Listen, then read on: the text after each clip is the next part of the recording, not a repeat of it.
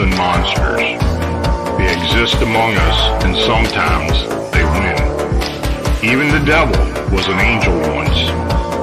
The world has its own rules, and these rules are not human. Some of us seek answers to the origin and existence of cryptids and the unexplained. Join us as we venture beyond the known and accepted boundaries.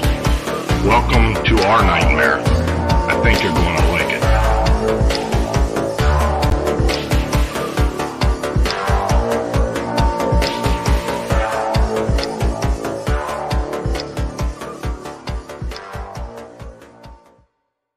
Good evening and welcome to another episode of Phantoms of Monsters Radio, where we explore the strange and the unexplained. I'm your host, Lon Strickler. Thanks for joining us. Now, if you enjoy our content, please subscribe, like, and share our presentations. It's the super chat is active during the show, so please show your support for Phantoms of Monsters Radio by clicking the dollar icon underneath the chat. And you can also support the channel by using the Buy Me a Coffee link or banner. That'll be in the description below. So your consideration is very much needed and appreciated. So tonight, we present a Pennsylvania Dogman Upright Canine Roundtable with our guests James West, Eric Mintel, and Ron Murphy. And Eric Altman, Pennsylvania cryptid investigator, will give us a Chestnut Ridge report. This is something he's been working on the past couple months, so I figured I'd bring him in here since we got the Pennsylvania crowd in here and have him tell us what's been going on. So James West is a two-time Dogman experiencer and documents other encounters and sightings throughout Pennsylvania and beyond. James is also a member of the Phantoms of Monsters 14 research team. Eric Mintel and his Bucks County Paranormal Investigations team traveled the state and country exploring the mysteries and history of the paranormal and unexplained. Eric and his team have recently investigated the Beast of Bray Road phenomenon and continued to delve into other cryptid canine reports. Pianist Eric Mintel has played for two presidents, Clinton and Obama, and has performed over 10 times at the Kennedy Center. Performed a special concert at the United Nations in New York City, and has been featured in several publications, both newspapers and magazines. He is a protege of jazz legend pianist Dave Brubeck. Ron Murphy, the crypto guru, has been investigating the stuff of nightmares for over 30 years. He has delved deeply into the shadows to shed light on the things that go bump in the night, and meticulously research the historical and psychological context of myths and legends from around the world. Ron seeks to uncover the archetypal precedent for monsters that haunt our collective thoughts. And Eric Altman is a cryptozoologist specializing in researching the Bigfoot Sasquatch phenomena with a combined 40 years of study and field research. He is the founder and director of the Pennsylvania Cryptozoology Society and executive director of the Pennsylvania Bigfoot Society. Eric was also the host and co-founder of Beyond the Edge Radio, a live weekly radio program covering a variety of paranormal and fringe topics from 1997 to 2019. Eric has been actively investigating cases, citing claims, and conducting field work dating back to 1997. He has lectured and presented across the country dating back to 2000. Eric has been featured in multiple documentaries, films, and television programs about Bigfoot. So, guys, I appreciate you all coming in tonight. Oh, thank you. Thanks for having me on. Glad to be here, Lon. So, first of all, I'm going to have Eric give his report. Now, he has been investigating some strange going-ons in the Chestnut Ridge, which for the Chestnut Ridge, that's kind of part and parcel over there. But he made me aware of what's been going on over there back in April, and he's been continuing on. So I'll go ahead and let Eric come forward and tell us what he has discovered over there and some of the phenomena associated with it.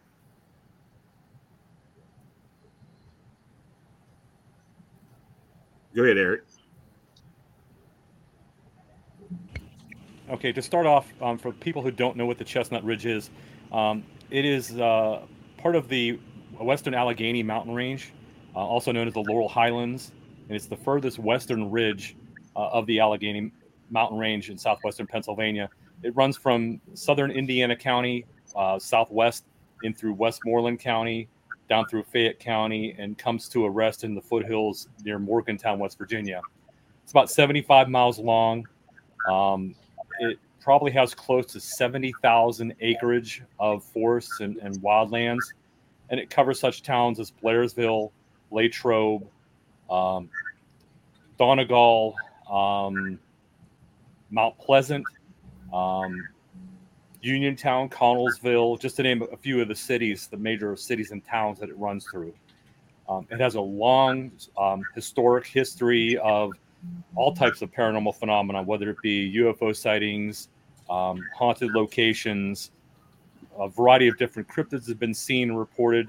There have been a number of dogman sightings and encounters throughout the ridge over the years. Bigfoot has been the main cryptid that's been sighted in the ridge for centuries. I have documented cases, newspaper reports that date back to the late 1800s. So my fascination with the ridge itself has gone back for decades. And I've been studying Stan Gordon's work and Paul Johnson's work in the ridge going back to the 70s. They've been probably the key researchers in the ridge dating that far back. And they've investigated hundreds, if not thousands, of UFO reports and sightings and claims, hundreds of Bigfoot sightings and claims up in that area. Our good friend Ron Murphy, who's with us tonight, has written a book about the Chestnut Ridge. So it's a pretty well-known area in southwestern Pennsylvania for a variety of phenomena. And as I said, I've been investigating this area for a while. I've become very familiar with the variety of phenomenon that goes on up there. I've looked into a variety of different claims on different paranormal subjects.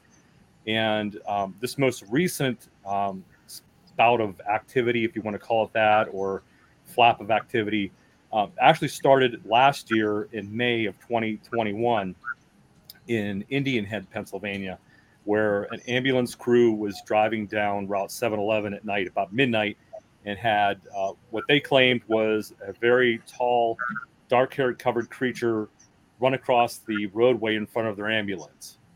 Took about 3 steps across an 8-foot wide road, ran up an embankment, and disappeared into the forest on the right side of the roadway. I got the Facebook message from one of the ambulance crew members. I was down there the next morning, probably about 8 o'clock in the morning, to investigate. We did find some large impressions in the ground, but that's all we really found. No other conclusive proof. But their story and their testimony was quite compelling, and I was convinced they saw something. I know one of the ambulance personnel very well, and I know that she's extremely credible, so I took the case very seriously. From that point forward, we began to monitor the area because I know of the history of activity in the area, not just of Bigfoot sightings, but as I mentioned, all the other phenomena going on in the area. So we began to monitor this area pretty closely. Jump forward about 9 months into March, and I was contacted by the same person who had a sighting back in May of 2021, and she informed me that on a break outside the fire department about 3 a.m., on a Saturday night, she had heard on a forested, wooded hillside across from the fire department, something was whistling very loudly. And my first question, of course, was, is it possible it was a screech owl or a barred owl or something like that? And she's very familiar with the outdoors. She said she had heard nothing like it ever before. So the following night, I believe it was a Sunday night, that she heard something up on the same hillside that was screaming, very high-pitched, female in terror or female being murdered type of scream, as she described it.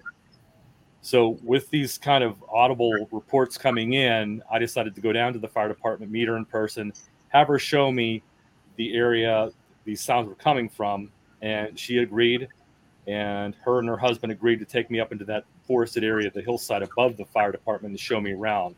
So this was late March. We took a drive up into some of these back mountainous roadways up into this area to investigate. And our first trip up there, we really didn't expect anything to happen. We thought we'd just drive around these back dirt roads, these mountain gravel, muddy roads, and just to get a look at the area and see if we could maybe make some sense of what these sounds were, possibly find a rational, logical source for the animal sounds that she was hearing. Well, as we were coming up this knoll, we dropped down into the knoll. As we were coming up the other side of it, her and her husband were driving the Jeep in front of my pickup truck. And I had Tom Mihawk in the truck with me. He's one of my research partners, and my son sitting in the back seat.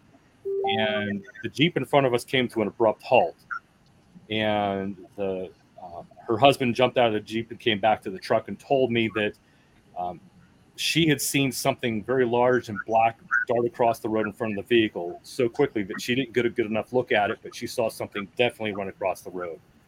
So at that point, we all decided to jump out of the vehicle. I grabbed my thermal FLIR, decided to investigate and see what we could see. And as we're looking on the right side of the road in the direction of this animal went, we were seeing a heat signature in the forest about 50 to 75 yards down the hill in the forest, but we couldn't really tell what it was. It looked stationary. I personally thought it was a rock. They thought it might have been a deer that kind of hunkered down. But we're watching this animal, and I mentioned to Tom, I said, go back in the back of my pickup truck and get an axe handle out. We were going to try some wood knocks. So Tom was in the back of my pickup truck digging around looking for an axe handle. While he was in there, within maybe 15 to 20 feet on the opposite side of the road behind my pickup truck, we heard a very loud wood knock. And we all stopped and looked, thinking it was Tom with that axe handle I sent him to get, doing that wood knock. And here Tom is still digging around in the back of my pickup truck looking for the axe handle. So we knew it wasn't him. So our attention turned from the right side of the road to the opposite side, the left side of the road, and I began to scan with a thermal FLIR.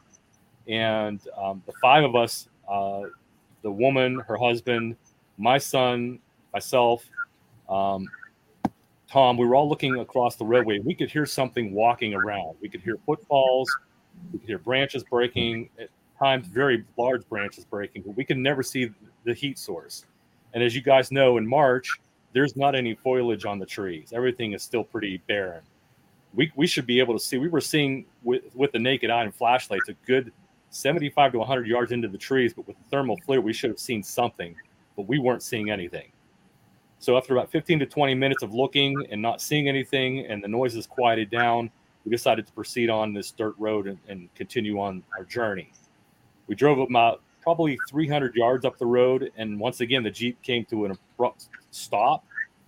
And within 4 or 5 minutes, we thought maybe they saw something again.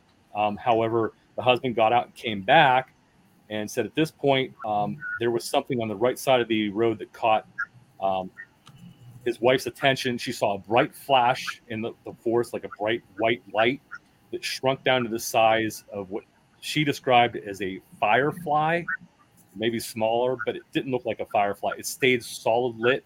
It floated through the trees for several feet and then disappeared. And shortly after that, she heard very heavy footfalls come. They both heard very heavy footfalls come running at their Jeep, and they kind of panicked. They didn't know what to do, and that's when he jumped out and came back to us to report what they heard. We didn't hear any of this commotion. We didn't see the bright flashlight. We didn't see the small, whatever greenish yellow light they saw. We didn't hear the footfalls. We saw him come back. He reported what he'd heard, and we decided, okay, well, let's wait a few minutes to see if anything happens. Nothing happened, so we decided to move on. And as he started to proceed to drive away, he stopped again for the third time, got out, came back, and reported to me that something in the woods on the left side of the road threw something and hit his driver's side of the truck about shoulder length on the driver's side door. He got out to look, and there was no damage to the vehicle. He did find a piece of wood laying on the roadway next to the truck, but he wasn't sure if that was what caused the thump that he had heard on the side of the truck. So it was a pretty eventful night, that first night in March. We can't say what happened during that good maybe half an hour, 45-minute time frame, but we definitely heard a wood knock. We saw some kind of heat signature in the woods. The woman in the Jeep saw something black and very quick dart in front of the vehicle. She saw a bright white light flash in the trees on the right side of the road that shrunk down to the size of, I guess you'd call it a green or yellowish firefly type light that eventually vanished. We heard footfalls, we heard branches breaking, and something was thrown at the Jeep.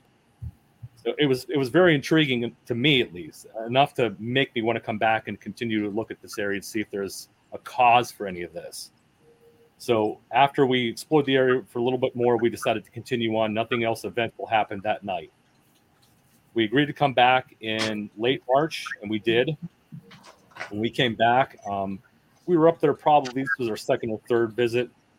We heard some wood knocks. We heard some distant howls in the forest, a couple of high-pitched whoop sounds, very primate-sounding whoop sounds, which were even more intriguing because there's indications there was something up there moving around. These are all commonly reported sounds of Bigfoot and commonly reported Bigfoot activity. So there's something up there that's drawing our attention. So we continued to monitor this area. And it was probably in, I want to say maybe mid-April, that we brought in a film crew that's filming a documentary on the ridge. And at that point in time, we brought Ron Murphy in, myself. We had the film crew with us. Tom Mihawk was with us, the husband and wife couple who were with us in that first couple of weeks in March, late March. My son was back with us, and we had some other investigators with Ricky Chirby and a couple other people were with us. The first hour or so of the investigation, it was rather dead. There wasn't much in the way of activity. There were some weird things that happened, some loud thumps on the ground, some loud possible, I guess you call them stomping sounds. It sounded like something would stomp its feet, but nothing real conclusive to make us get excited. It wasn't until probably around 9:30, 10 o'clock, then all hell broke loose. We had split up into several teams, and we wanted to try to cover some more area. And we were very close to the area where we first had our first experience that March evening, where we heard the wood knock, and we had the thing thrown at the Jeep, and we heard the footfalls and all that activity that happened in March. So we had split up into several teams. We had film crews with several of these teams filming as we were out there. And at first, things started off rather subtle with some howls, some knocks, some whooping sounds. And then things started getting a little strange.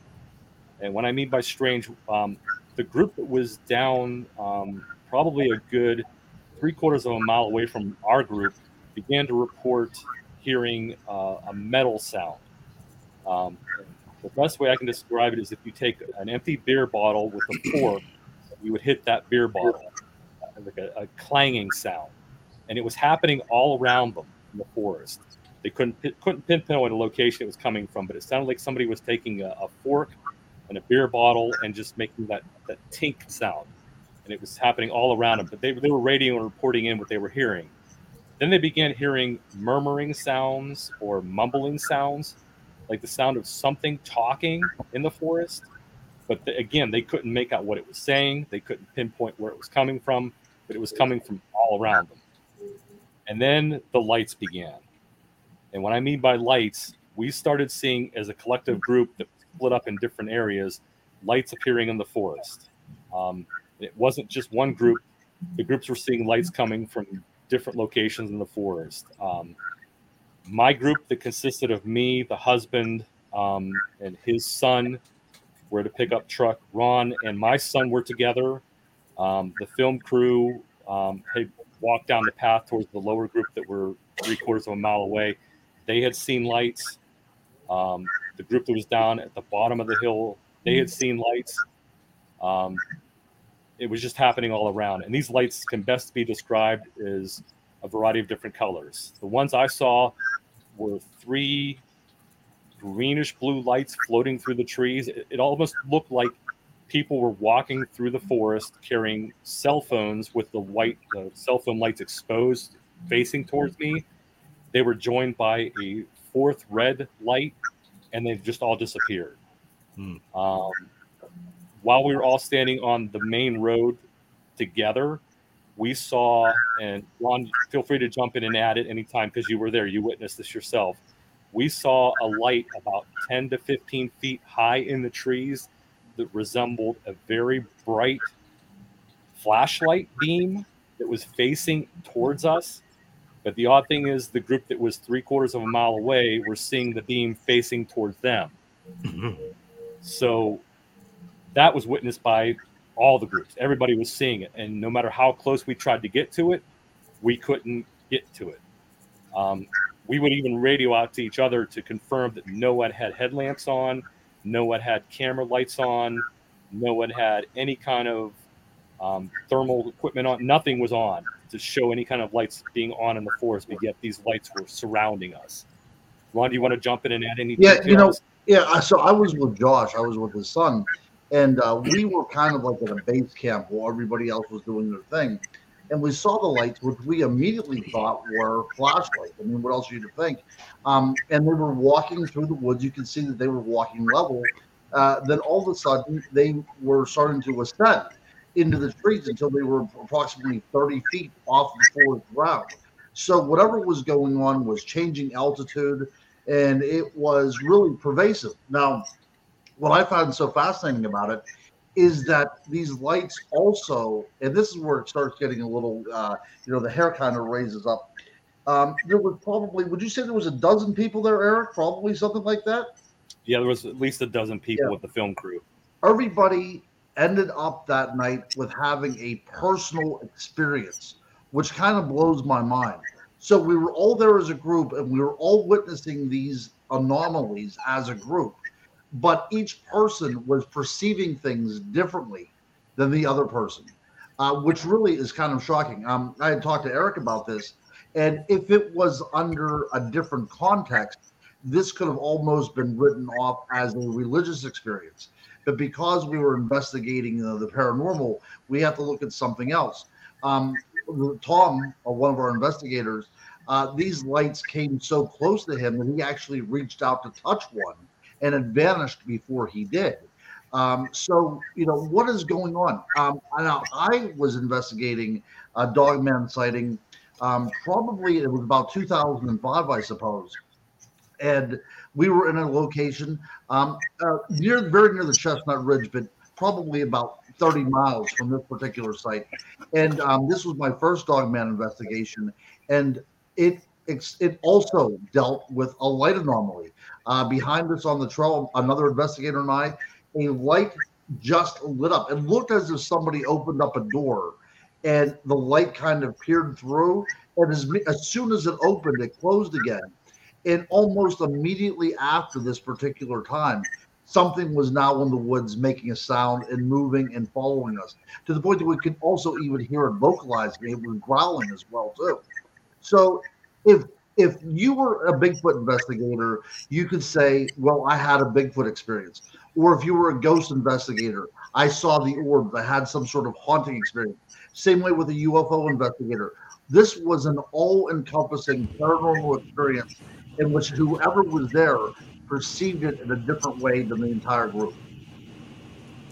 Yeah, it's fascinating to me because as long as I've been investigating this, I've experienced a variety of different phenomenon in the forest, and whether it be haunted locations or seeing strange lights in the sky that I can't explain. But I've never been in a situation where I have had that much phenomenon happen at one time at one location. We had wood knocks happening, howls, whoops. We heard voices that we couldn't explain. We had strange and light anomalies happening around us. We had metallic sounds happening around us that sounded like I mentioned, a beer bottle and someone taking a fork or a spoon and clanking it together. There was just so much phenomenon. And as Ron mentioned, everybody had their own perceptions. The good thing, we were lucky we had a film crew with us, because talking with some of the cameramen and the producer, they did capture some of this phenomenon on film. So when this documentary is released, hopefully they're going to release that footage that they captured. But that was the night in April that I talked to you about, Lon. Just overwhelming amount of activity that night. Yeah. Since that night, we've continued to investigate and monitor this area. We've been up that area, sometimes 3 or 4 nights a week, just continually going back, spending hours and day and night up in that area. And we've had continued activity going on in that area, whether it be Bigfoot related activity or seeing the lights again. not in the same frequency or the same brightness or context, but other people have seen the lights in the forest. Sometimes they appear as pinpoint lights in the distance that appear to move around. Other times they appear as laser lights in the forest. Like if you point a laser into the forest and you see it zipping around, multiple colors, blue, green, yellow, orange, red, white. Sometimes they're very large. Sometimes they're very small. Sometimes they're close. Sometimes they're distant. There's some really strange phenomenon going up there. And the most recent, we were very fortunate to capture, and I actually released a very documented report on it that included an analysis of the sounds. Was at the beginning of June, we went up with and set up some audio equipment in the same area where the voices were captured, or heard, I should say. The lights were seen. The strange metallic sound was heard. We set up several parabolic mics and digital recorders. And the first night we were there, we heard coming out of the hollow what only could be described as a dog or a canine type of animal that would bark and howl for almost a good half an hour. And it was unprovoked. It was unsolicited.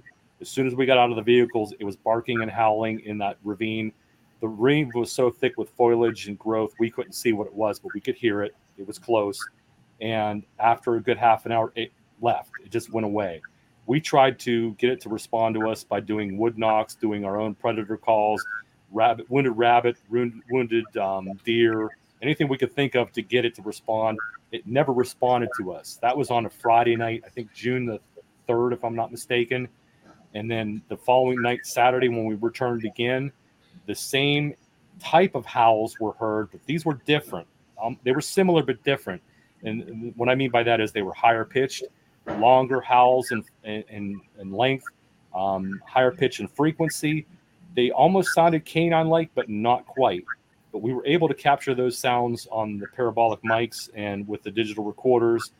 And we sent them off for analysis. And the analysis said the first sounds from Friday night came back in the canine range, in the 450 to 500 hertz range, which they confirmed is in the canine hertz sound range. The sounds that were captured on Saturday night were a dual frequency or dutonal frequency of 650 to 700 hertz and 1300 hertz, which is up in the infrasound frequency range. So whatever was making the sounds on Saturday night was not a canine. It was much higher than a human frequency range. It was emitting two frequency sounds. It's 650 to 700 frequency range and the 1300 hertz range. We have spectrograph pictures to document and show that, and we also have the audio sounds captured as well. And the people that analyzed that gave us their feedback that those sound frequencies from Saturday night do fall in the range of suspected Sasquatch audio recordings. We can't validate that. We can't confirm that because we didn't see the animal that made the call, but they fit into what's been captured before and documented. So we don't know what we captured Saturday night, but they do fall into what others have reported and collected as commonly reported Sasquatch sounds. That was at the beginning of June. We've been back multiple times since then, and the activity has seemed to kind of died off. But we're going to continue to monitor this area for more activity and see what we can find. See, this is typical Chestnut Ridge stuff, you know? Yep. Like, you know, you get all this crazy stuff going on at one time. It just seems like you hit the jackpot, actually, because you may be dealing with a lot of different aspects there. It's weird. Well, like I said, I've been up in the ridge for, almost 25, 30 years now. Absolutely. Investigating, and I've investigated all sorts of phenomenon up there, mainly the Bigfoot phenomenon. But this is the first time in all those years that I've been in a location where there's been that much activity of a variety of phenomenon, not just one phenomenon occurring, but a variety. And thank goodness there were 12 other independent sources there that could validate. Ron was there. He witnessed it. He heard it. Yeah, there were other people that could validate it. Yeah, and this is one of those things because it sounds so outlandish that unless it was you were there, I really wouldn't expect anybody to believe it. I mean, it sounds like the ravings of people that go out there wide-eyed and expect all this kind of stuff to happen. But as Eric said, you know, we do hopefully have all this stuff documented to the point that we could actually present it the way that we saw it. But I think that all of us sitting here together in this roundtable, all of us being from Pennsylvania, I think that we all probably have dealt with some sort of light anomaly before. Is that correct? You've Sure. all seen something out there you can't explain. Oh, Now, yeah. what was so incredible is that this was compounded by the other things as well too. The wood knocks, the howls, and a general sense of foreboding as well. Eric, I am sure that you felt it as well too. That we did Yes. simply not belong there. That this was something out of our element. But I also felt as if whatever this was out there in the woods, whatever these lights were, there was a certain intelligence attached to it as well. And I'm not sure if it was kind of checking us out, observing us, surveying us. I'm not sure if that was going on, but there was a definite attempt for some sort of interaction. I'm not sure if I would go as far as say communication, but there was definitely a chance there to say, hey, we're here. What do you want to do with us? I truly believe that happened. Mm. Well, Eric, keep us abreast of this stuff because I found it fascinating when we first started talking about it. And I want to thank you for coming on and letting us know any updates. And this is bizarre. Yeah, it's certainly been a strange first half of the year, and we're not letting up on this area. We're out there, like I said, a couple of days a week as time permits. And if I'm not there, part of my team is there. We have people up there all the time. So we're definitely monitoring the area. We'll continue to update you as things happen, and hopefully we get more activity, more strangeness, as it goes on. Well, I appreciate it. Sure. So we've got James West, and for everyone who's on here right now, James is a 2-time experiencer with the DOGMAN. Yeah, unfortunately.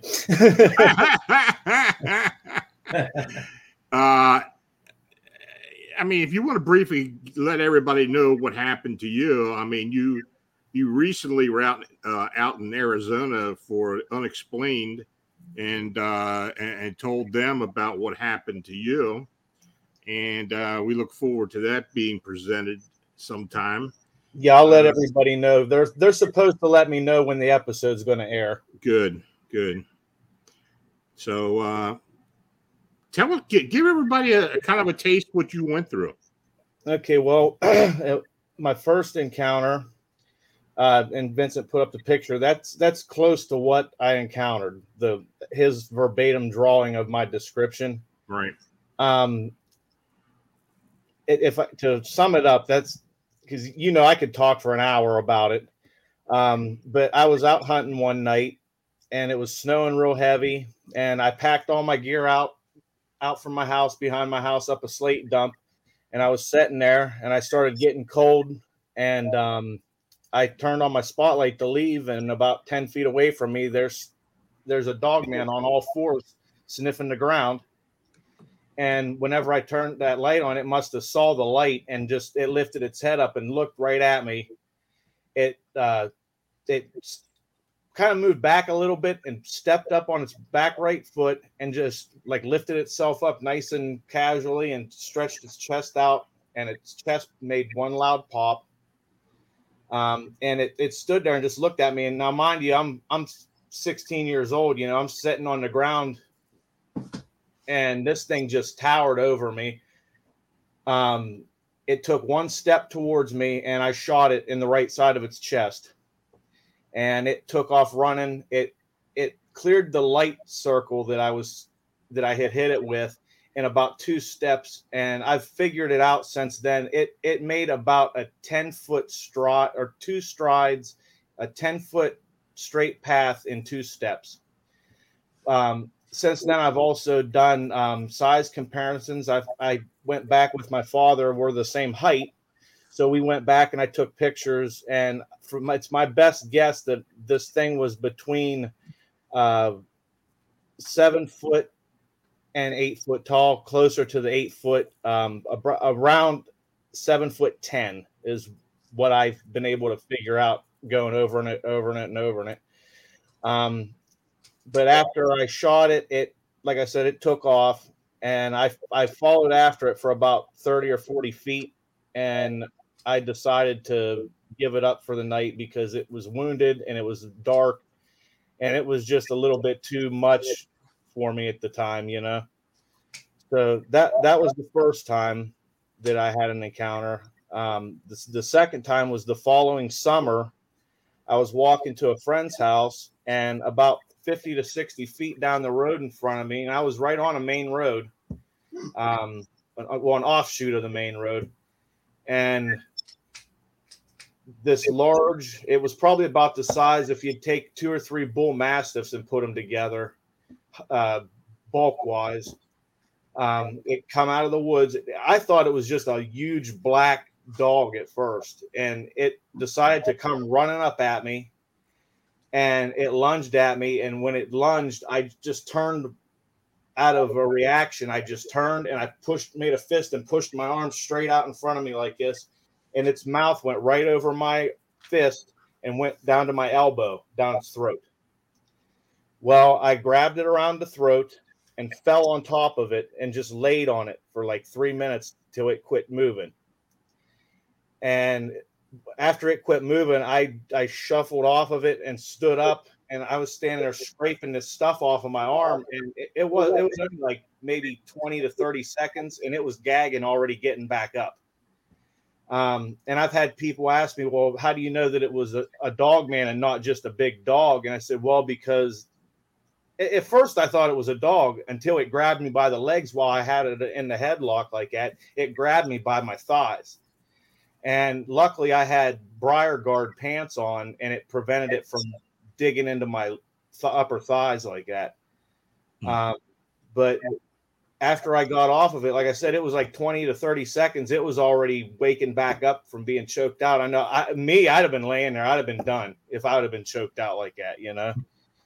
And it just it seemed like it knocked it out, and it was just enough to phase it to knock it out. And before I even realized that it was getting back up already, but it was on all fours, and it just stared into my eyes. And the thing that I'll always remember till the day I die, I'll never forget the color of those eyes is just, they're like a yellow amberish color, but they're just so beautiful. I mean, I don't know how you could replicate that color. It was just so unnaturally beautiful. But it looked at me like that for a second, and it ran around me and ran back into the woods, and I've never seen them since. It is a pretty remarkable story. Yeah, I've since then I've had more than 15 or 20 times of stuff coming up to my house in the middle of the night, banging on my walls and my windows, trying to unlock the front door. And I don't leave a key outside. And, something was trying to unlock my door, and the porch light went out. This just happened since I was on the show. So like in the last month, I sleep on the couch right by the front door, and I heard the doorknob jiggle. And I don't lock the knob part. I just lock the deadbolt. And something was messing with that knob. So I went over and flipped my porch light on, and it didn't come on. And I'm going, now what the heck is going on? You know? So I went and I grabbed my 12 gauge and a flashlight, and I opened up the door real slow. And my front gate is normally locked to keep my big dogs from running off the porch. Well, the gate was swinging, and it shut itself. Wow. Do you feel that that it actually tracked you back home? Do you feel that that's what happened? Yeah, definitely. Well, from where I had my first encounter, it was only approximately 500 yards from where I live. I see. Okay. Yeah. Now, what did you shoot this creature with? With the same 12 gauge. Wow. Number two coyote loads. Well, and at that close of range, I mean, that could conceivably blow a human being's head off of its shoulders. Oh, a human being, you would have had a hole the size of a pie plate through you. Right. Absolutely. You know Absolutely. Yeah. Wow. This is such an interesting field, though, Lon, because now there's all these questions, because I've never experienced anything like this. I've had anecdotal things happen, but I've never experienced this kind of, hands-on with the creature. So let me just ask a couple questions. Did you feel that this was a flesh and blood creature? Was this something that was a transforming type of thing? What was your initial feeling? Did you feel that it was naturally belonging in the forest that you were? I mean, I didn't think that it was natural as far as it should be there, right? Right. But it didn't seem like it was an apparition type thing, or it was like the only thing I go by is the physical evidence, because when I shot it, it did leave blood. Okay. I mean, when I was that age, the last thing I was thinking of was collecting DNA at 12:15 in the morning with this thing running around out here with me. You know what I mean? I didn't even know this kind of stuff existed. I mean, I didn't even know that there was such a word as dogman at that point. You know? And I mean, everybody knows about werewolves. They've heard of werewolves from myths and movies and books and games, and you name it, there's something about a werewolf about it. But I don't think that it was your traditional, what you would call a werewolf. It didn't seem like it would. It, like, whenever it stood up on both of its back legs like that, it just made one popping sound out of its sternum, like if you hit a 50-gallon drum with a bat. It was like boom, real loud.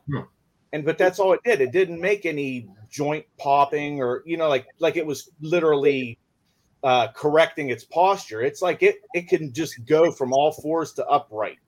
Like, it doesn't have to. Wow. You know what I'm saying? Like, it doesn't have to necessarily try to transform. It's all ready to go. It can just go. That's my personal opinion, just because of how it moved, like the fluidity in its movements. It wasn't jerky. It wasn't trying to like stretching itself out. It just stood up and it went like this, pulled its chest out and popped, and then it was like ready. It just started taking one step towards me. And if it would have stood there, I might not have done nothing. If it would have just stood there and looked at me, it might have got away with it. But when it took a step towards me, I just viewed that as aggression, because you're already close enough to reach out and grab me practically. Why do you need to get closer to me? Right. So I want you guys to hear something that I got a call on the other day. And I got Eric involved with this because it was so bizarre. Now, you all remember Butch. Now, Butch lived up in Birdsboro, Pennsylvania, and there's an area not far from him called French Creek. It's a natural area.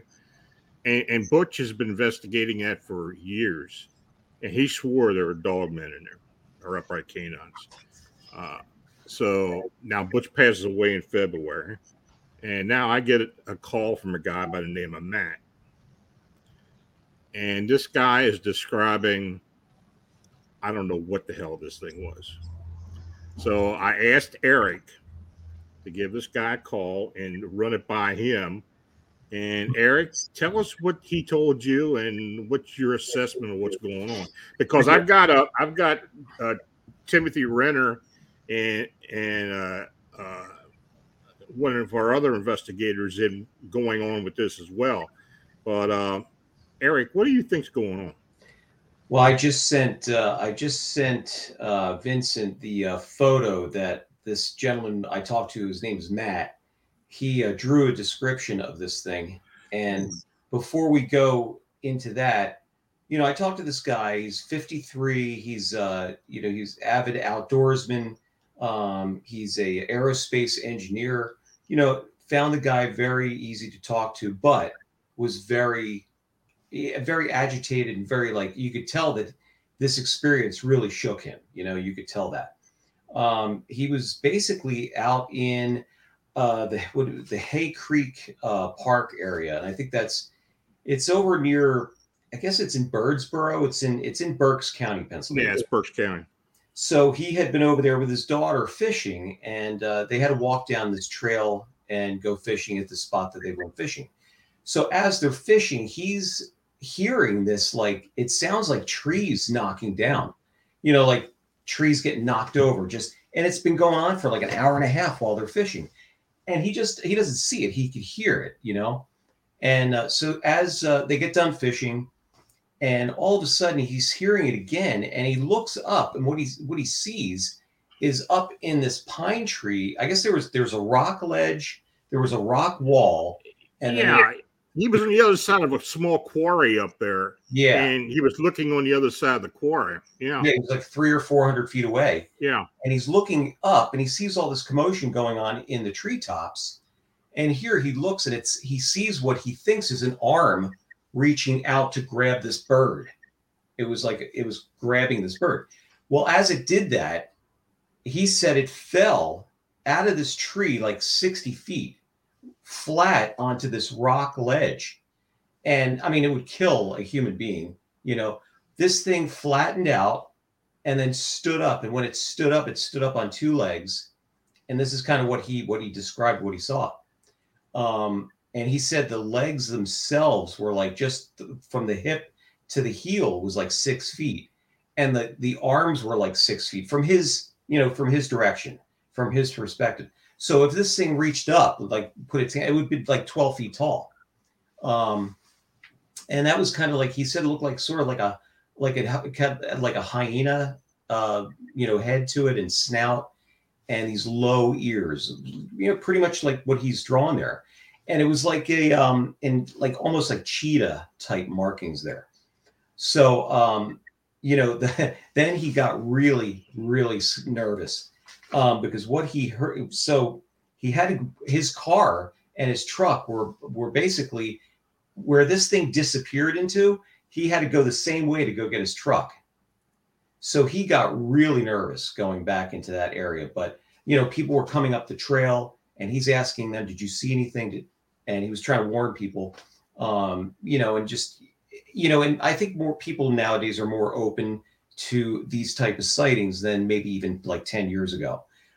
Whereas, people have had those experiences. But a couple of the people that he talked to hadn't seen anything. So for all intents and purposes, this thing disappeared. So he didn't know what it was. He wasn't, I think he said he wasn't really carrying a weapon. So it was one of those things. And I mean, it goes back to my Dogman encounter in Elkhorn, Wisconsin, and it's along the similar lines of like not being prepared, which, I thought, I don't know if you wanted me to tell that story, Lon, but that was sure. Go ahead. For you guys, Ron and James that don't know, and the listeners. So my team did a investigation in Elkhorn, Wisconsin of the Beast of Bray Road, which I'm sure a lot of you have heard of. And again, that's supposed to be an upright canine dogman werewolf-like creature. So we go out and I'm like thinking, oh, we're going to do this great, documentary video. It's going to be great. One of our fans, got us out there and she sponsored the entire thing. And we get out there not thinking that we would actually encounter this thing on the night of October 3rd. And so to preface the entire thing, we were on the farm of Lee Hample. Lee is a retired math teacher. He has a 35-acre hayfield. That it's a hay farm, and he's a hay farmer. Great guy. Him and his brother Fred, awesome people. So the night of October 3rd, and earlier in the day, I decided, well, let's bait the area. Let's go down to this area that Lee calls the bait area, where I'll tell you, you talk about lights, Ron. You talk about lights going through the woods. Lee has pictures of literally like UFO lights going through the woods. Video from his trail cam. And we went over to those woods and there was no way that could be like vehicles or ATVs or anything like that going through there because it's really thick. And they were just smoothly going through the trees like that. Huge orbs and just incredible. So those were on the trail cams. And before we had our encounter with the Dogman, we get out there. It's about 8:30. Lee had just gotten done showing us a lot of the anomalies and stuff that he's had on the property over the years. And we go out to the field. It's about 8:30. So it's October. So it's got dark early. And it had been kind of cloudy. So we were not sure it was going to rain. We thought maybe we'd have to scrub the whole thing. So anyway, we get out there and the skies cleared up and Dominic Sattel, my teammate, and it was me, Dominic, and Ellen Collins, and Scott Chrysler, who was doing the filming. Dominic looks up and goes, "What the hell is that?" And you could see it was a solid white orb just going over the field. and you could see other planes. There were planes in the air. You could see other planes 30,000 feet flying. This thing was a solid orb of light that went over the field, silent, no sound. And as it's going over, we're trying to figure out what the hell it is, you know? And then all of a sudden it does this little 45-degree angle and disappears. And you can see it all on video. It's on our video called The Beast of Bray Road, Alive and Well. It's on our YouTube channel. That was the first thing. So we were like, what? We could believe that. That was just very crazy. Then after that, right after that, we heard a very faint howl in the distance. And then we heard one closer. And then the third one, the third howl. And I think, Vincent, I gave you a video of this howl. And I also gave you the UFO video. I don't know if you could play that. But this howl, to me, it was not a fox. It wasn't an owl. It wasn't a screech owl, nothing like that. This was more like a man screaming in the field. Okay, so that's flashing. Here's the UFO. Over there, red. This one is not. This one is not. That's This is a solid, fat. That's a pretty plane. That's a plane. There's a plane over here. That is just solid lights Pretty fast going away moving. from us. Well, actually, it was getting brighter. Holy, Now it's that's gone. really gone. Well, look at that. It's gone. It's gone. It's gone. And we're like, and that was real time there. That was just real time, what we were seeing and what we were experiencing at that point. And like I said, the howls, then this third howl, to me, it sounded like a man screaming in the field. It was really something I've never heard before. It was like a guttural, like growl yell combination. And check this out. See if you've heard this before. Oh, shit. Fuck. Uh-oh. That's getting closer. You can, if you go to the video, it sounds a lot better. I got to tell you though, that sound that we heard, we had little lavalier microphones on. Those tiny mics, it was that loud to pick it up, and it was about 300, maybe 400 yards away, maybe even more. It was wolf-like, and definitely not a coyote. No, it's not a coyote. Definitely not a coyote. It had this like raspy, guttural kind of sound to it. So right off the bat, that put us on high alert, and it changed my whole perspective on what's out there. Because like I said, I went into this thinking we were going to go and do this great documentary, not realizing that we'd actually encounter this thing. And of course, I wasn't prepared. I wasn't carrying a shotgun, James, so I didn't have that. We had a flashlight and a radio. That was it. that would not do it. But even like with Stan Gordon, we talk about Stan Gordon. Stan's had accounts of some of these even Bigfoot creatures that they come in light, and all of a sudden that they appear, and who knows if a gun will even like work on them. If they're interdimensional type things. I will say the third. We had a trifecta that night of activity. So the third thing that happened was this weird mist started coming up from the field.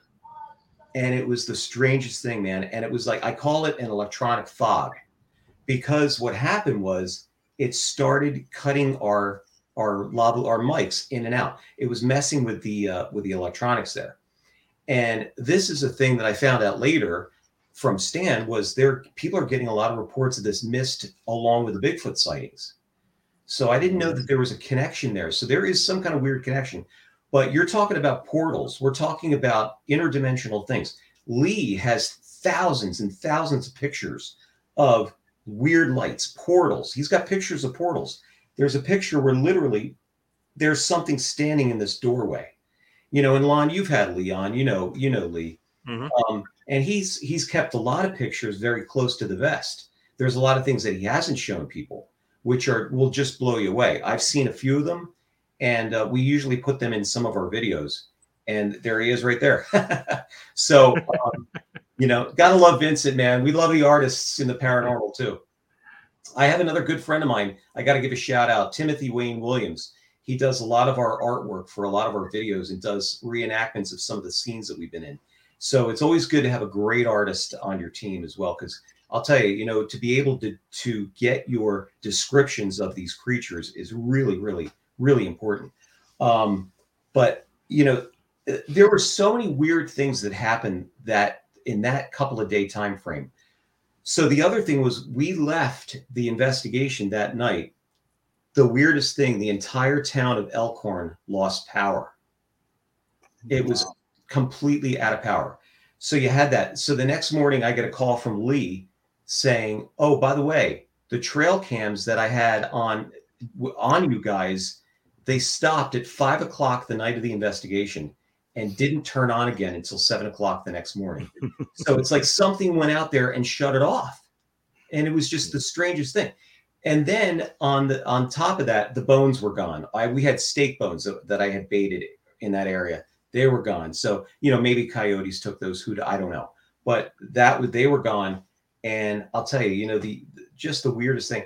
And so in my hotel room, we always laugh about this, but the hotel lost power too. And I found on the floor of my hotel room a stick I must have brought back from Lee's field. And Dominic goes, "You brought it back with you, didn't you?" So, but it was just crazy. I mean, and you guys are this is Elkhorn. Now, let's fast forward to just a couple of weeks ago. Lon, I don't know. You guys probably know Tom Carey too. Mm-hmm. Tom Carey he's out in Roswell right now for the Roswell festival. But Tom is, the authority of Roswell. He did so much. He's written 7 books on Roswell, talked to the people who actually saw the bodies, handled the wreckage. I mean, if you don't know Tom Carey, go check him out. He's incredible. But Tom is also an anthropologist, which we didn't realize. And Tom gave us a really great idea of what Bigfoot could be.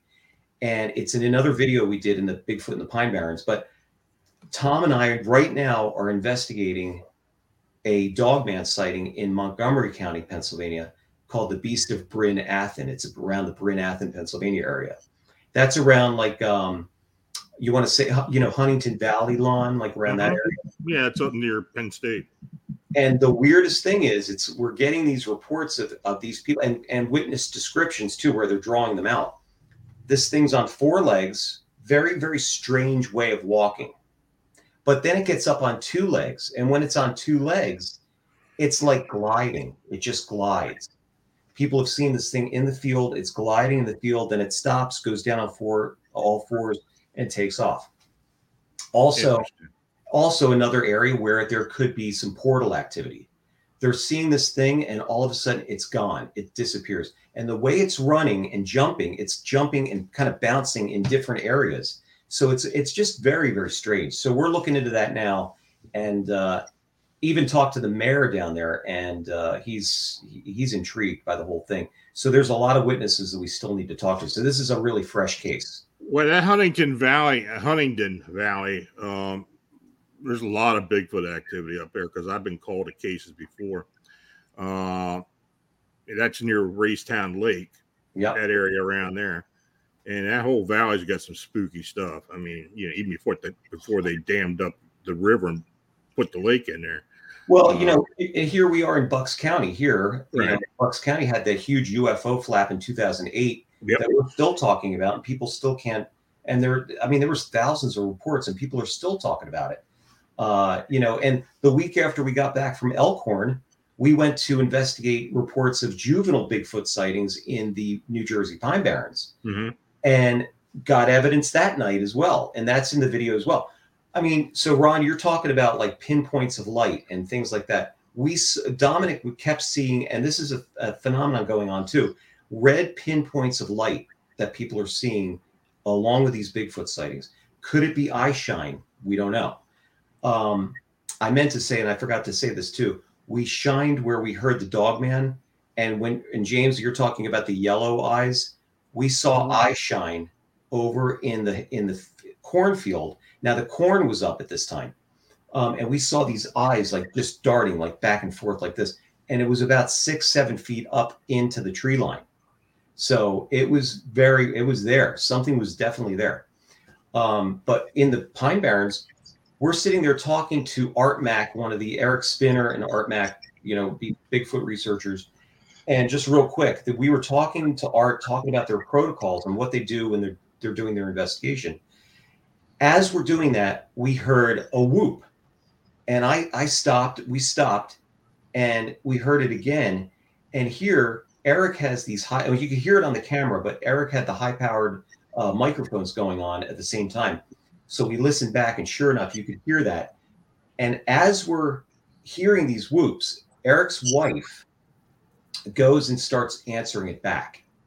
And so she starts going whoop, and it answers back. And this was going back and forth for like 4 or 5 times. So they were having a conversation. So there was definitely something there. And I mean, we're 5 miles into the Pine Barrens. There is not a soul around, no houses, no nothing. When we parked the truck, we went about 600 feet into this area called the Bowl. And it's an area that's kind of like it's up on either side. It looks, you know, for all intents and purposes, a bowl. And it's high on the side. So we were down in this area. And I'll tell you, man, that was just, and then we kept hearing rustling sounds. There was no wind. It was dead calm. But we kept hearing this rustling. And that whoop kept going further and further away. And all of a sudden we heard this big rustling sound. But we figured that was maybe the mama coming to go get it, you know, and then it just kind of faded out. Spooky night, man. It was, and that was like all within the first half hour. Same thing with Elkhorn. It was like we get out there, and within a half hour, we're getting all this activity. We had a question from Andrew Ball, and he asked about if any of the guests have reported huge hyena-like creatures, and we have gotten hyena creatures sightings throughout Pennsylvania. Up in Tuscarora, around there, we've had sighting of 2 of them. Had one of them corner a hunter up into a tree, a deer hunter up into a tree.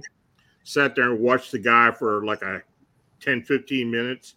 The hunter got stuck there. He wasn't coming down for 2 hours after the thing left. We had a hyena. They said, the witness said it was the size of a cow up in near Shippensburg, Pennsylvania. That's up in Cumberland County. Is that Cumberland County? Maybe. I don't know. Maybe it did. But anyway, Shippensburg. We had another one in New Oxford, which is just north of me. That's in Adams County, York County, Adams County. So the hyena-like creatures have been seen, and you know we've had these. We've had reports up in western Pennsylvania too of the quadrupeds that people said look a lot like. They call them dogman, but they look a lot like hyenas. You heard anything like that, Ron? Oh, absolutely. Yeah, without a doubt. The idea that whenever you use the word dogman, I think that's a bit of a misnomer, but there's nothing else that fits into the category. You know, that is just the way that you can describe it. Now, as a historian and somebody that likes to connect the dots, if we think about the events that was happening over in France, you know, in the 1700s, the Beast of Gévaudan was actually often described as being very much like a hyena as well. So it seems as if there is a history of these type of creatures coming into our reality every now and then. You know, whatever might be happening. But whenever, like Eric had said about this electrified mist or whatever, there definitely seems to be a component attached to these things that requires the manifestation through some sort of electrical impulse or some sort of almost as if you need to have a circuit in order for these things to have an appearance. You know, it's funny, Ron, you say that too, because Lee has a picture, which is just, it blows you away. And you see it briefly in our video, but it's of it's about maybe 5 or 6 orbs in the sky in the middle of the day.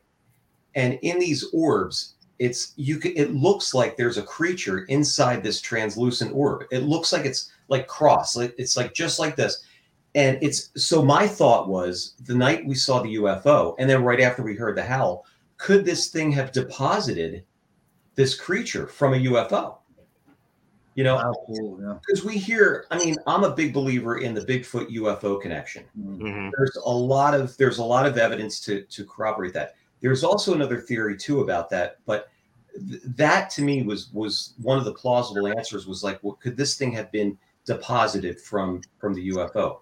there was one of the researchers actually said, how people are getting, reports of being abducted by UFOs. Why couldn't a UFO abduct Bigfoot or a cryptid and do experiments on that? And then when you see the Bigfoot and UFO, that's because they've just dropped off the the Bigfoot from, being examined or whatever. I mean, we know they do it with all kinds of other animals as it is already. Why not anything that we're not aware of? Yeah, Sure. exactly.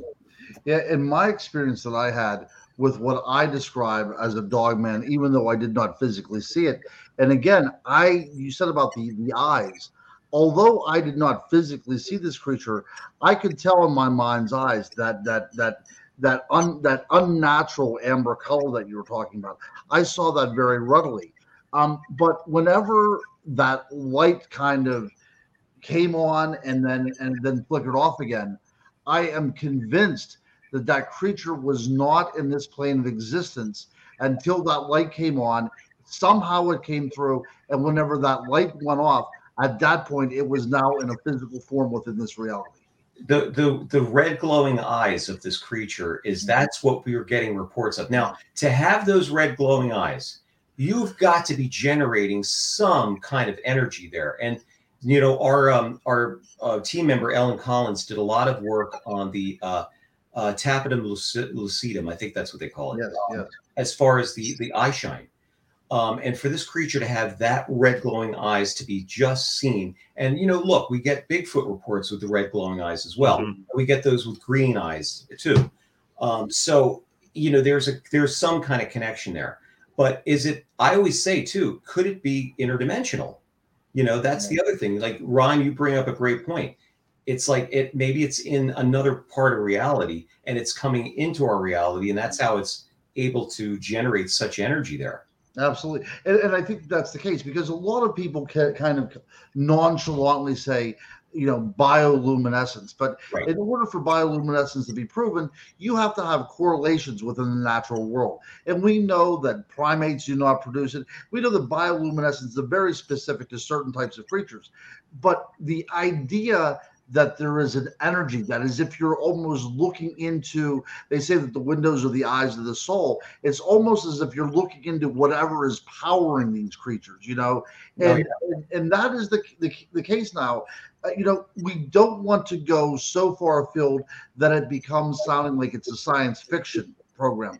But whenever all other explanations don't make any sense, it really is kind of our conclusion that we're coming up with is that whatever is out there is nothing that you can really go out there and track. There's nothing like that because they're not here all the time. Now, this is another theory that I have as well too, and I want to kind of bounce this off of you guys. Do you feel that those people who witness these creatures have some sort of it's hard to find the words for it, but almost resonance, an unwritten type of contract with it. Like it is so it's dependent upon you to manifest, and it's kind of like that you're giving it energy, and it's thought exactly right. Yeah, right. Thought transference. Yeah, yeah. I mean, that has been raised. That question has been raised. It's that thought transference. It's like what people want to see and what's there.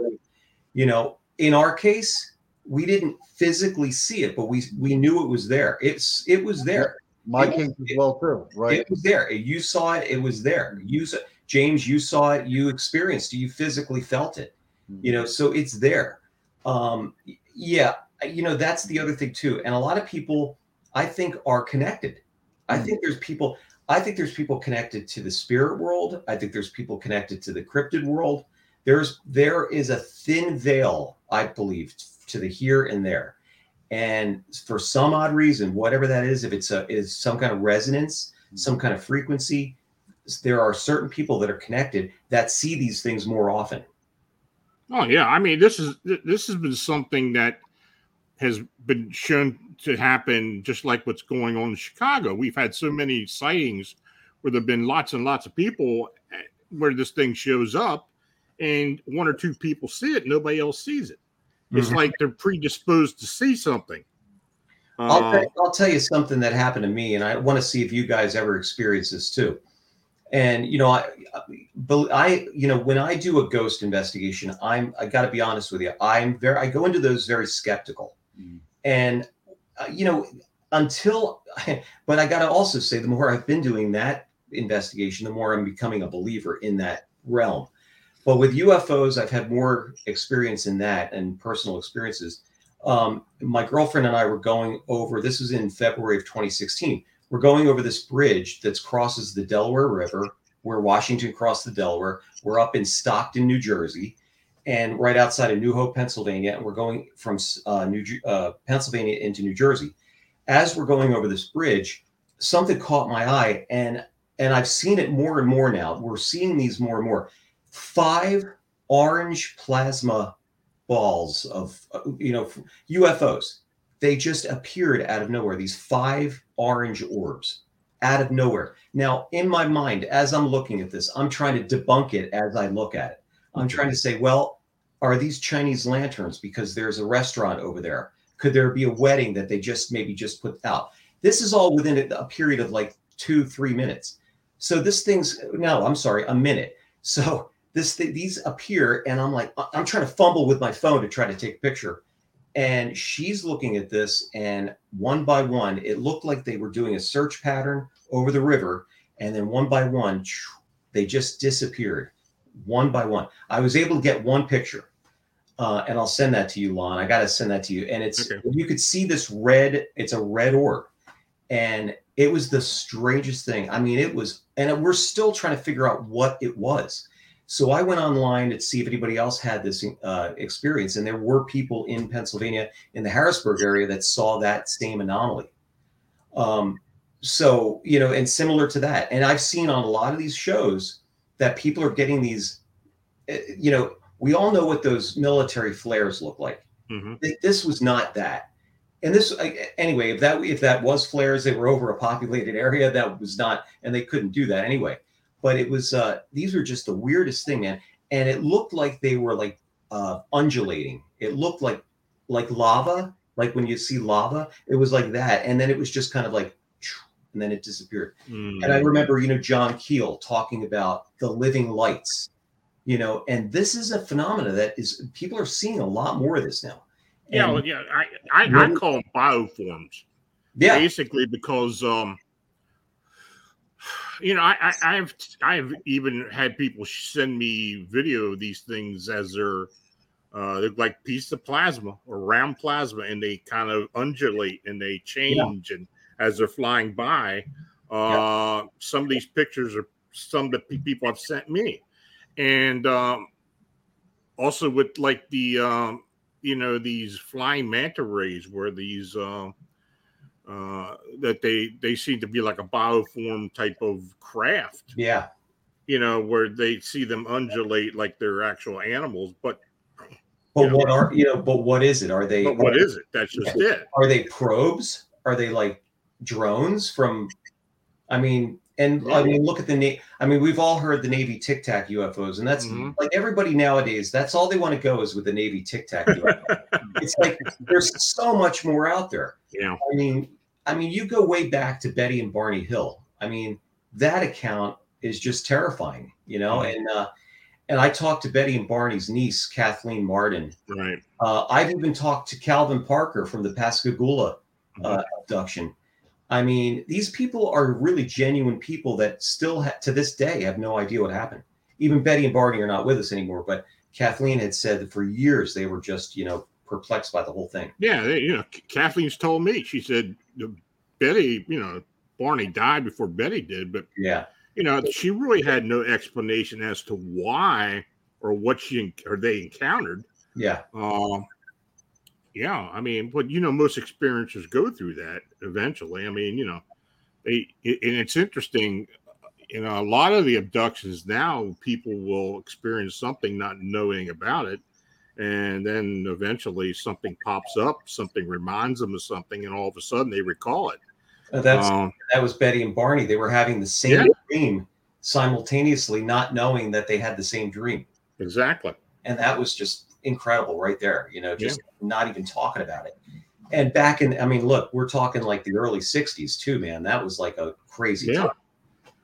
Well, basically that was when UFOs went mainstream then, because they had their encounter 62 or 63. 61. That's the first flying manta ray that was sent to me. The woman was an artist. She did the artwork of it. But this thing was flying in front of their car. Wow. Down the road, and it was it was undulating just like a. And where was this? That was in right across the river from Point Pleasant. Wow. In Ohio. Wow. Yeah. No, it wasn't in Gallipolis or wherever you call that. It was down the road further. It was into the woods further, but it was along a stream or a small creek. I just read one of your comments from your listeners here. If it was thought transference, then everybody would see Santa Claus and the Easter Bunny. Yeah, well, there you go. Yeah, but you know what? And it's true. I mean, that's just one idea. We're talking about different ideas here. I mean, we've all been watching, Skinwalker Ranch and things like that, and what these guys are finding and what they're not finding. That's why this research that we're doing is ongoing, because that's what we're ultimately trying to find, is that truth, whatever that is, and what this could be. I mean, I'm sure you guys have been like scratching your heads too, like what the hell could that have been? I mean, James, what you experienced, Ron, what you experienced. I mean, it's like, what's the answer? Yeah. Well, that's like still to this day. If I had never run across the term Dogman and started doing the research, I would have had no idea what I was seeing. You know? Yeah.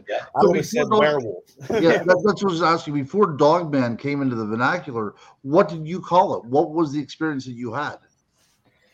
Whenever I never talked to anybody until 2019 about it, and that happened in 2002 and 3. Okay. And I kind of just, in my own mindset, was telling myself that you saw a werewolf, you encountered a werewolf, because I didn't know what to think about it, because it does, at least what I experienced, looks spot on to what you think a werewolf would look like, Like, so I got to tell you this real quick here. We went back to Elkhorn in April for a follow-up, and I'll tell you guys, I mean, it was unbelievable what happened. We did a town hall meeting on the night of April 28th. Over 140 people showed up. Wow. To tell their story of seeing this thing. I mean, these are people that were credible. They were frightened. They didn't know what was going on. Some of the reports. So I just put out the part 1 video of that follow-up. It's called Beast of Bray Road, the follow-up, part 1. I'm working on part 2 where we're doing the investigation. And I'm not going to tell you what we found, but it was incredible. And the people that we encountered there, very genuine people. I mean, really, really nice people. And just for them to be able to be on camera and telling their story. And we have to think back too. The Beast of Bray Road goes back to 1936, maybe even before that. Mm-hmm. But there was a long period of time that no one talked about it. And the reason why nobody talked about it was because there was a whole period of people, they didn't want to get ridiculed. They didn't want to, talk about it. So now fast forward to the 90s, where Linda Godfrey brought that back into the public conscience, because people were seeing it again and had been seeing it over that time frame. But, and I'm sure you guys will agree, people are more comfortable now talking about the paranormal than they were maybe even 10 years ago. So we're in a good time period now. I got to tell you, me being a jazz musician, right? I'll say to my jazz audience, I wrote a new tune and I'm gonna play it tonight, and it goes like this, and they'll half-heartedly listen to it. But the minute I mention paranormal, you can hear a pin drop. It's amazing. But that's a good point. So as far as music goes, how it plays upon the human body. And you had said that earlier, and I think that's really something that we need to investigate even more. The idea of how frequency travels, how it vibrates the body, and how it can actually really manifest itself across a distance. These are great things to think about. The other thing I want to point out too, as far as researchers go, and what I'm really excited to see happening, is at one time, whenever I first got into this, there used to be the flesh and blood researchers, and there used to be the UFO researchers. But and if they got a report that was out of what they believed to be valid, they would just simply toss it away. It was invalid. Somebody was lying. We have to keep an open mind. And I think that the more that we keep an open mind and start seeing these reports that are coming in, all this stuff, if you can connect the dots, guys, again, I keep on stressing this, that it all makes sense. James, what you experienced, it's very possible that these were the same things that were manifesting in Europe in the 1400s that give rise to, these might have had something that we have dealt with from the very time we left Africa. This might have always been part of our human condition. And as we move farther and farther away from the woods, we become civilized. We step out of that natural vibration. Now everything seems to be paranormal, because at one time it was normal, that we lock ourselves behind walls, we've given ourselves electricity, we are out of any kind of rhythm of nature. So whenever any of this kind of stuff happens, immediately it's paranormal. But it's quite possible 200 years ago, this was just par for the course, my friends. Yeah. Oh, absolutely. Totally agree. Yeah. And the other thing, Ron, I'll take that a step further. We still need people, boots on the ground in the field, like we are. Yeah. You are, James is, Lon, we all have to be out in the field because we're doing the research. We're in the field doing it. We're not sitting behind a computer. We're out there in sometimes dangerous situations. I definitely want to party with you guys. We're gonna have to get together. We're all in Pennsylvania. We're gonna have to do. Absolutely, man. What the hell? Yeah, what the hell? Exactly. That's right. I'm going to be speaking out. I'll be kind of north of you guys on March 23rd of next year, and it's a paranormal convention that's going to be happening out there. And man, I want to tell you what it is, if I could find it here. But it's it's going to be a really great event, and I'll let you guys know. I'll post this on your website. And if you guys haven't friended me yet, send me a friend request so we could all connect together here. I certainly will. But yeah, there is just so much going on. We were out in sort of your area. We were out in Newcastle. Right. Yeah, we were just out there in November of 2020, and we investigated Haunted Hillview Manor. Oh yes. And we had some really crazy experiences there with an entity known as the Creeper, and we actually caught that thing on video. Wow. And it was just spooky. That's 85,000 square feet of pure paranormal spookiness, crazy stuff.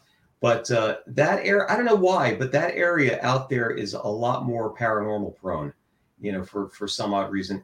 Even you go way back to Indrid Cold.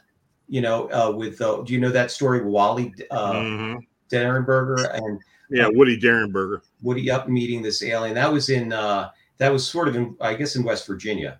Yeah, it was Parkersburg, just actually about 40 miles north of Point Pleasant. Yeah, there you go. So we've only hit the tip of the iceberg on this, guys.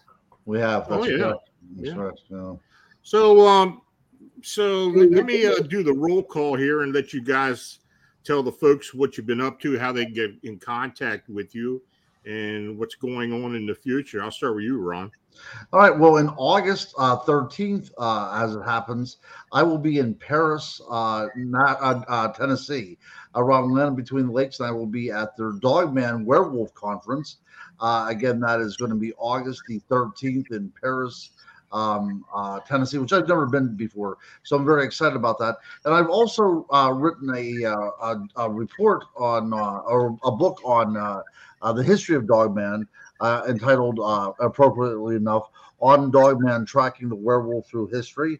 And if you would buy my book, The Unexplained World of the Chestnut Ridge, which you were so very kind to show earlier, that documents my research into the Dogman on the Chestnut Ridge area of here in Western Pennsylvania. And everything that you need from me is always going to be found on Amazon. How about you, James? You can contact me through Greene County PA Cryptids on Facebook. I have my own Facebook page. Also, I'm in the process of writing a book called 50 Cryptids in 50 States. I'm about halfway through it right now. Man, some of the stuff that you come across, you never even would. The human imagination for some of it you have to have, because you'd never believe it, you know. And just doing the research for this book has just opened my eyes to so many things I never thought about. But that's what I've been getting to. And then like you mentioned before, being on The Unexplained with William Shatner, that I just talked to the assistant to the director.